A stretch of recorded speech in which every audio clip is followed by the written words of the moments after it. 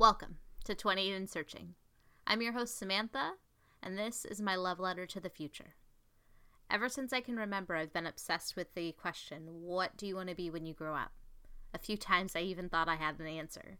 But the older I get, the more massive the pool of potential careers gets.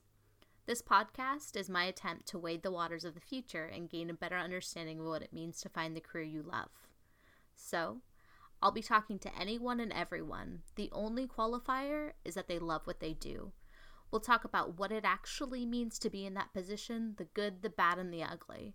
And we'll have a few tips for you in case you find something that you think is interesting. Ways that you can potentially get into the career, places to start, personality traits it takes to be successful in that career. And with any luck, maybe you'll find a new path too.